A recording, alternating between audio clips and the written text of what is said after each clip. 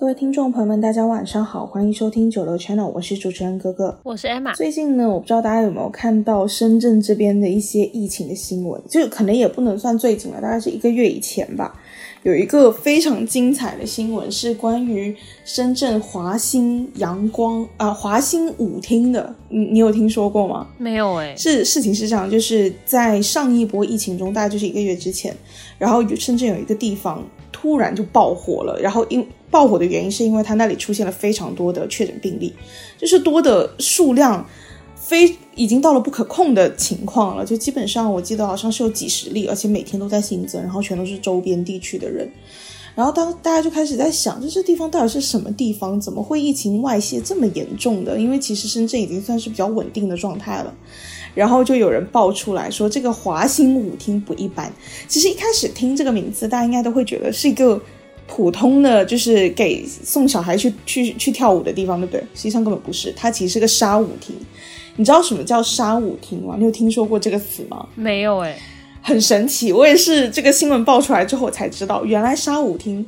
我先给你个画面哦，就是基本上里面都是男女老少在里面贴身的跳舞。这个为什么叫沙舞？你可以想象一下，沙它其实就是这个声音拟声词，你大概能 get 到这个意思了吗？就是意思是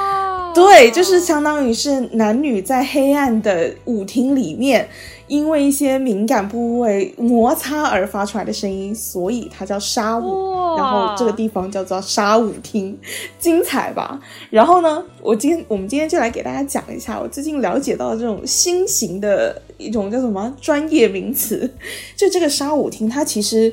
其实里面的这个盈利模式还挺奇妙的，就它相当于是比如说我开了这个沙舞厅，然后我只收场地费的，有的可能是分这种比如说一种是我只收，比如说你过来跳舞我就收你的门票10块钱一个人，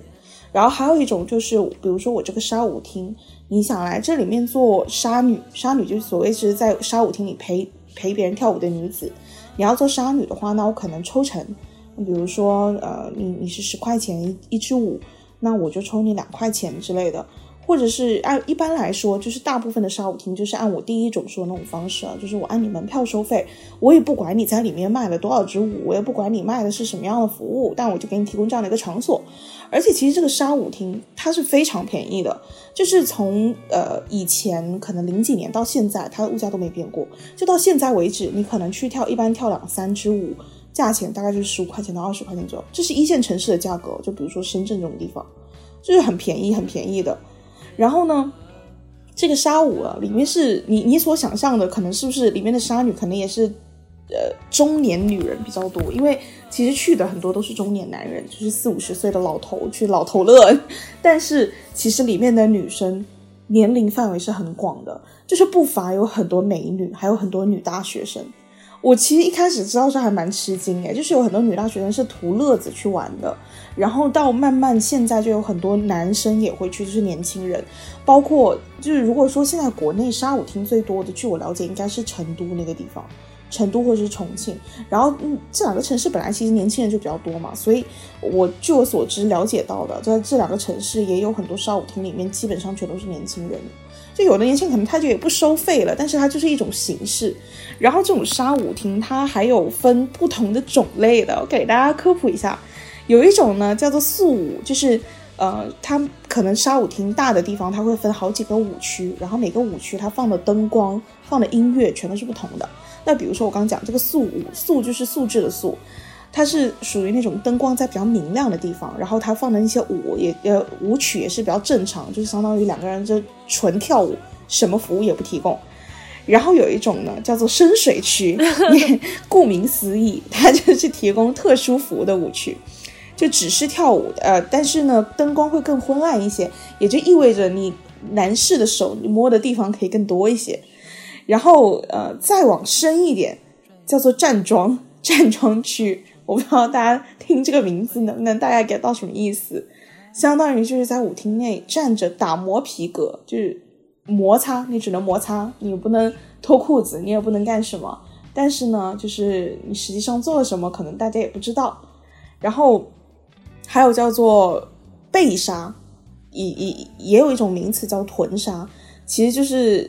大家可以知道那个站姿可能就是不一样了，就是女士可能就是背对着男士的，然后专门用就是臀部来提供摩擦的服务。然后还有一种叫做裸纱，裸纱大家就知道了，就是基本上你可以把裤子脱下来的那一种。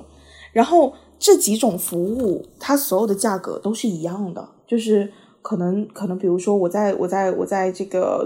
我跳速舞的价格可能是10块钱一曲，那我到深水区我也差不多是10块或者是15块钱，所以它整体价格是很偏低的。然后基本上一个大的沙舞厅里面，它就不同的区域里面就是基本上人群是不同的，比如说一些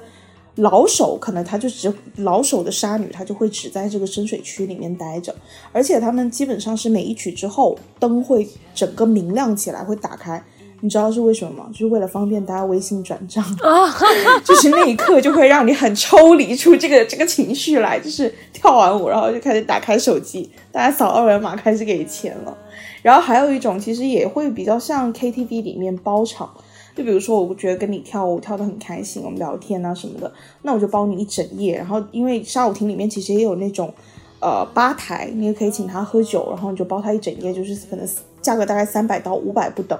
那包他一整夜，他就不会再跟别的男士跳舞。而且据我所知，好像这种沙舞厅也是有熟客的，就比如说有的男的可能在这个沙舞厅里他是跳了很多年，他就固定找这几个沙女，然后这几个沙女可能也不一定只在这个沙舞厅里面，就会比如说他今天晚上想跳沙舞，那他就会问这个，就发信息给这个沙女，就是说那你今天在哪个场子，我就去哪个场子找你这种。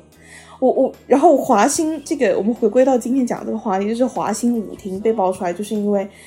我们都没有想到这个东西听起来你感觉是很久远，像90年代会流行的那种复古舞厅，对不对？没有想到它到现在竟然还在流行，更没有想到它竟然年龄层这么广诶。然后我就上网查了很多这个资料嘛，就发现有很多人他们有发现自己的父母或者是爸爸是真的还蛮沉浸于在沙舞厅里面的。然后有一个人就专门做了一个专访的帖子，他就记录着为什么这些人他这么沉迷于沙舞厅。然后有一个年轻的大学生，他就接受了这个采访，他说他其实第一次去沙舞厅是有一次失恋了，他朋友说带他去玩一下，他就过去了，他也不是想去赚钱。然后站在舞厅里，他说每个人都像等待着被拎起来的小鸡一样，就是沙女会在旁边站成一排，然后男士就会去挑，就问那你愿不愿意跟我跳一曲，然后他们就会去到舞池中间去跳。他说在整个跳沙舞的过程中，他说那种感觉是很美妙的，就是大家都只为了一些身体接触而来，然后在那个昏暗的灯光里，你只有暧昧在流动，你对面前这个人根本不需要他知道他叫什么，他是做什么工作，你们也不需要有一些很明确的肢体接触，但可能就是我们随着音乐，随着这些flow， 然后去做一些身体的接触，然后接触完我们从此就是陌生人。他说这个过程其实是让人还蛮解压蛮上瘾的。我听他的这个描述，我是有被打动到了，不然我其实真的没有办法理解这个沙舞这件事情。真的，其实你讲到就是你刚刚在解释沙舞这件事情的时候，我整个脑中其实我想的是，这像是东莞被扫黄之前才有的产物，而且听起来像上个世纪的。对，因为我觉得就是你这种东西我真的很惊讶，就是在现代这么快节奏的社会里，它怎么还会存在？对吧？我也是觉得很妙，而且我没有想到，就是到2022年了，它还存在，而且它的价格竟然如此让你感觉抽离现实生活。这个价格我觉得你放在4、5线城市可能还差不多，就是因为它价格更低，我才会更加觉得它好像真的是另外一个世界。真的，而且我觉得有一件很奇妙的事情，就是你刚刚讲到说那个女大学生接受采访说她很解压，就是里面只有暧昧在流动。确实我想象了一下，确实是，就是因为我觉得现在大部分的人就是年轻人嘛，起码是欲望非常的过剩，然后他们是很难去延迟满足这件事情的。但是你刚刚描述的整件事情听起来居然有一丝美妙，是怎么回事？对不对？就是你撇开你的想象，你的想象可能是中年男人老头乐，你撇开这些，你想象的是2个年轻人，你想象就在这个场景里面，其实还蛮浪漫的。对啊，好奇妙哦这件事情。而且我听完他这个描述，我竟然会真的想去看一下这个砂舞厅，但是我又很怕里面都是老头，而且我不是想去挣钱，我想去看一下到底是什么样的一个环境。我也很有兴趣，就是你说会不会是就是他其实反而是现在过剩欲望的社会的一个产物，就是虽然我不太清楚它的这个历史由来是什么，但我相信这个砂舞厅它的起源应该跟我们想的时间差不多，应该真的是上个世纪的产物。但是它之所以到今天还能流传，是不是因为它其实在某一部分是有在就是迎合或者是满足到那一部分去的人的那个心理的需求，就是不是每一个人他都需要有这么激烈的就是去满足自己欲望的一些途径一些方式，他可能就真的像这种他只是需要一个小小的宣泄口。是，那刚好这个砂舞厅他在保留了这个就是可能是某一些人的底线的同时，又提供了一个比较安全的就是一个环境，去让他们有这么一点点的小机会去满足自己的一些小小的需求，然后就让他们可以就是今天晚上从这个砂舞厅出来之后，又可以有活力去面对明天的生活。而且可能他满足就是一些灰色的地带的情绪或者是欲望，那种欲望不是你可能去夜总会或者是去一些合法的场所花钱能买来到的快感，它可能是不一样的。而且加上它加进了音乐跳舞这两个本身就很浪漫的元素在，我觉得就会让它有一层滤镜。然后我之前有查过，就是砂舞它这个名字到底是怎么得来的，其实坊间的说法还是挺不一样的。一种就是讲说当时进入舞厅的舞女很多都是来自砂轮厂的女工，所以这种舞蹈就变成了砂舞。还有另外一种说法就是讲说就往刚刚讲的跳舞的形式所得来的。然后因为砂舞它其实起源于是贴面舞，跳舞的过程当中一定会有肢体接触和摩擦嘛，所以就类似砂纸打磨，然后所以名字就改成了砂舞。也有一些地方其实叫沙舞或者是黑灯舞，不过我觉得可能砂舞这个词是最能代表它这个舞蹈类型的一个名字了。然后而且其实也有人分析，就是说砂舞其实它在什么样的背景下产生，就是说它有点像我们这几年兴起的短视频，就算是社会化的一个发展产物。比如说像七八十年代那个时候，其实砂舞就已经流行了。那七八十年代的时候，那个时候基本上你谈个恋爱都需要跟上级报备的，然后大家的社交方式也是很局限的，根本没有像现在什么微信微博啊这种社交圈。那时候年轻人的娱乐方式很单调，而且这正好那个时候是流行起了贴面舞，所以在一定程度上它是满足了当代年轻人的一个社交需求，也算是当时这个砂舞早期的一个萌芽阶段的了。你刚刚在讲的时候，我马上迅速的去查了一下，它其实很多砂舞厅的这个门口它是贴着严禁卖淫嫖娼的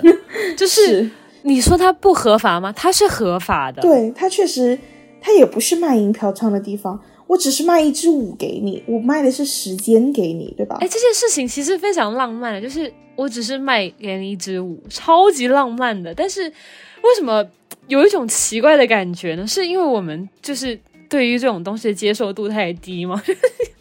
有一种就是好像在违法的边缘试探，但是它又不是违法的感觉。而且它就是我们刚刚讲这个砂舞厅里面分区，你不觉得也很妙吗？对啊，就它基本上你要说它有色情违法的成分也算是有的吧，其实它有诱导成分吧，是它算是有啊。而且像是就是那个深水区，那真的很深水耶，基本上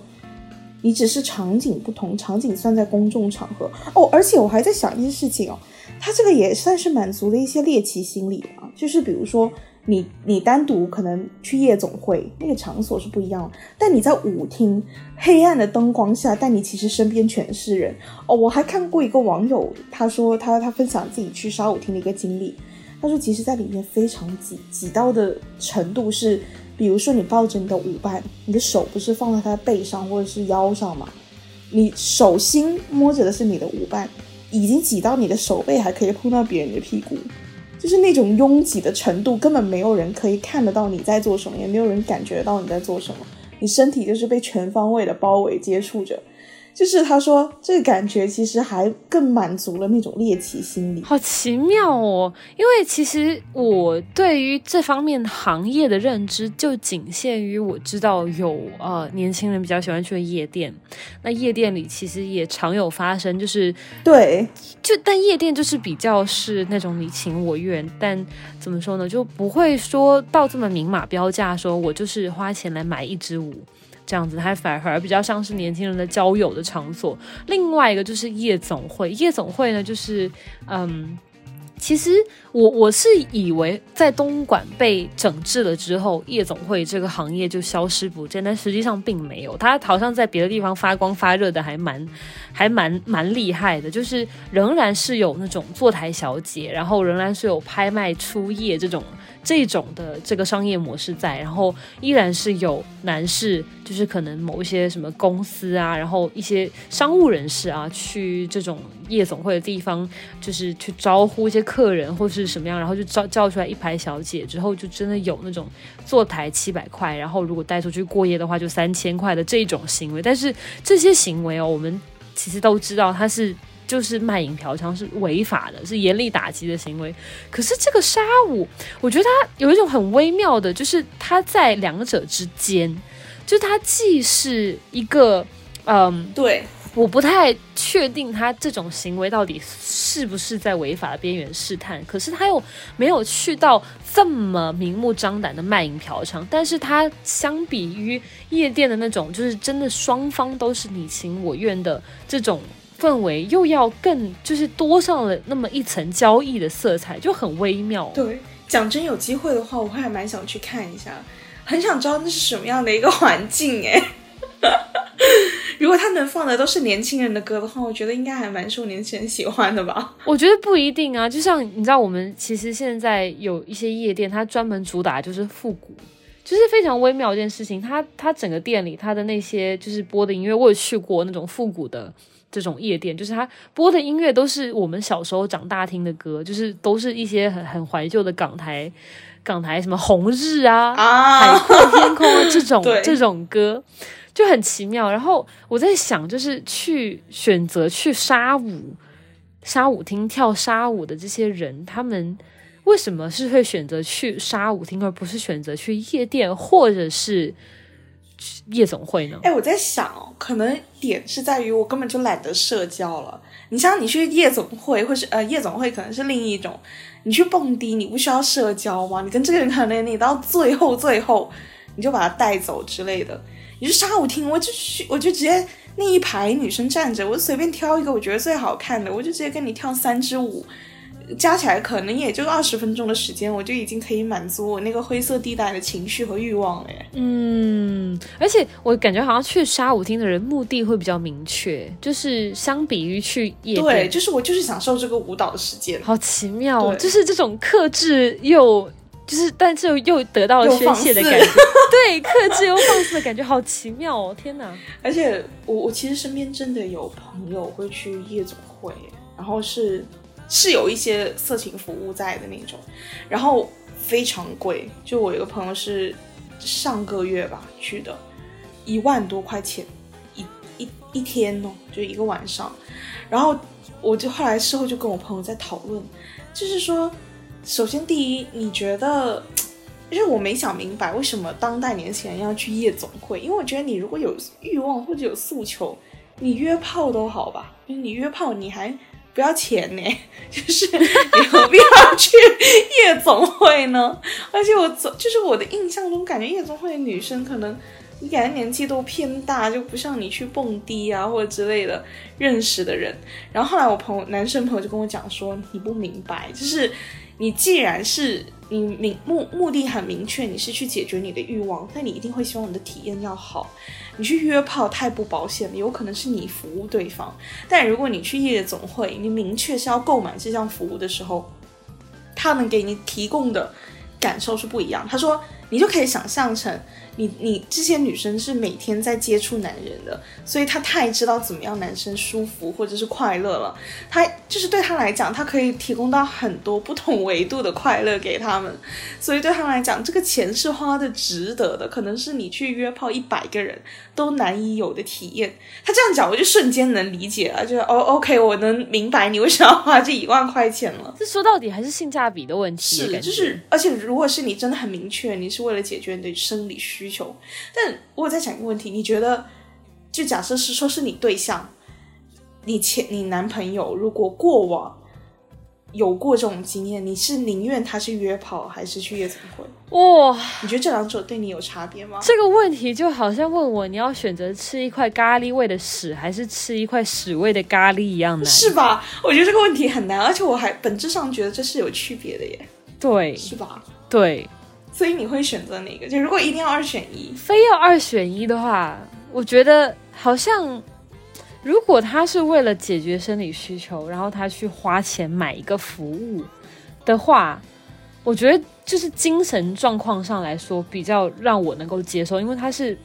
有点像是等价交换，消费者是吧？对，他是消费者，是一个等价交换，就是我就是花钱去买你这个服务，我们没有其他的就是其他方面的一些交流。但是如果是约炮的话，我就感觉有一点就是首先一个我会觉得会不会是我的男朋友曾经想过要白嫖，就是他可能虽然说约炮这东西也是你情我愿，但是你真的跟对方那层关系就真的只有就是一个床伴的关系吗？你不会有其他什么别的乱七八糟的事情。但如果你可以做得出去约炮这件事情，那么是不是说你精神上是没有洁癖的，就是你可以接受跟另外一个人在没有任何就是非等价交换也没有感情基础的情况下去上床。那我觉得这件事情很可怕，这件事情对我来说它有点像就是触碰到底线，触碰到一个就是我看人的一个底线。如果对方是可以到这种程度的话，我会认为他没有底线，那我会觉得跟他在一起可能很可怕。但是至少如果他是出去就是嫖娼，我觉得就是听起来至少感觉还是一个消费者等价交换，他是付出了什么东西去换回一些什么东西，听起来好像有比较好一点。当然了，如果可以的话，我是2个都不会选的。那比如说已经在暧昧阶段，如果你发现这个男生之前有嫖娼行为，是会让你大减分的吗？我会马上跑啊。我也会。就说句实话，如果在暧昧期就被你发现这种行为的话，只有2种可能，要么就是他根本就不喜欢你，他不 care 不关心你会发现这种事情，要么就是他太蠢了，就是两者哪一个都可以直接跑了。是你很清醒，但说实话这2种我可能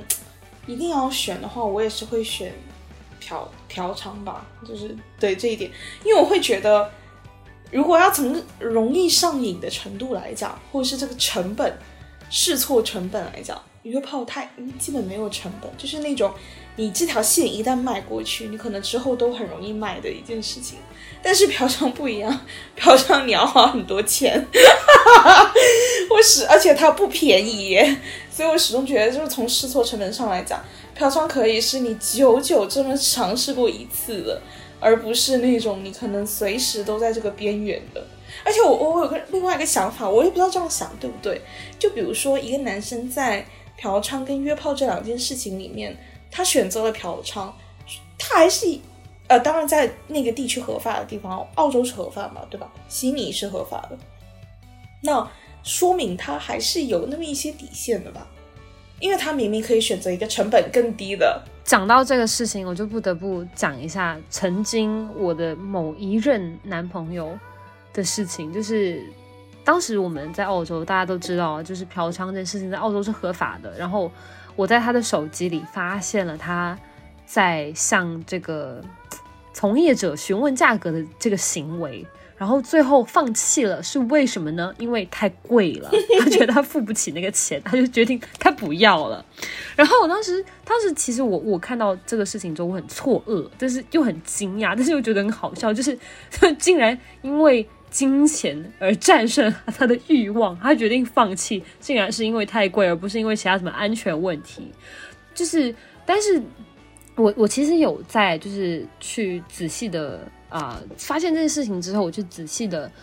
复盘了一下，他其实是有过想要约炮的这样子一个过程，但是呢，就是我不太清楚，因为我没有试过，但是我相信应该不会，就是女生不会说主动上来说我跟你想要去发生关系，我们就直接订酒店什么之类的，肯定就是双方在一个比较，我猜在一个比较暧昧的情况底下，可能你来我往一下，然后就默认说我们出去就是订个酒店，想要发生关系这样子。但碍于我当时那个前男友，他是一个性格比较，也不能说内向，但是比较害羞的人，所以他应该是跨不出去那一步，然后最后决定那就用钱解决好了，但是无奈发现钱就是这个价格稍微还是太贵了点，所以他还是决定要放弃。所以就是你说让我选到底是嫖娼的还是约炮的，我两个其实都绝对不会就是接受，因为这两件事情它的本质上都是突破了我这个人类的底线，就是我可以在法律的底线之内接受你，就是因为悉尼是合法的，我可以在法律允许的范围内接受，但是人类道德的范围我真的不行。所以其实沙舞就是他们最好的出路了。对，因为它第一很便宜，第二就是它游离在这个灰色地带，然后它还带了一些浪漫的成分在。对，超浪漫的沙舞，你想一下，我跟你这个人在这个舞池中间，就随着音乐跳舞，我们不问对方就是过去是做什么的，也不想要跟这个人有任何的未来，我们当下就只有那3分半钟，就是那个 moment， 就是已经是一个浪漫的全部的一个整体。当你不考虑现实因素的时候，你只跟这个人有这种暧昧的情愫交往，这件事情它就是浪漫的，而且是很有氛围感啊，这个场景说的有那么一点心动是怎么回事？有机会我们一定会去打卡一次，然后再给大家带来前线的一个报道告诉大家我们实际体验了一下沙舞厅之后到底是一个什么样的世界，甚至带大家身临其境，然后有点过分。我觉得不是不行啊，因为这真的还蛮妙的。好，那其实今天聊了这么多，主要是想给大家一起来跟我们科普一下这个新的知识，游离在一些灰色地带，然后当代还在流行的一些算是灰色服务吗？应该也算吧。算吧。好了，那由于时间的关系，今天就要跟大家暂时分享到这了。希望下一次我们有时间真的可以去打卡一次，然后给大家带来更多有趣好玩的事情。下期见，拜拜。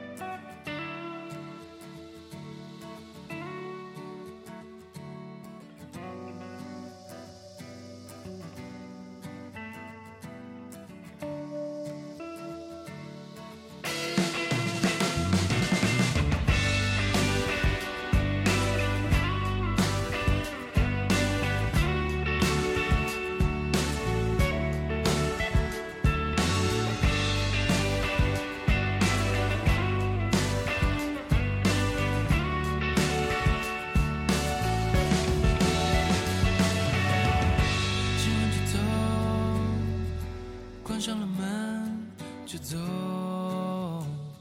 直到没有人能认出我。说走就走，不用任何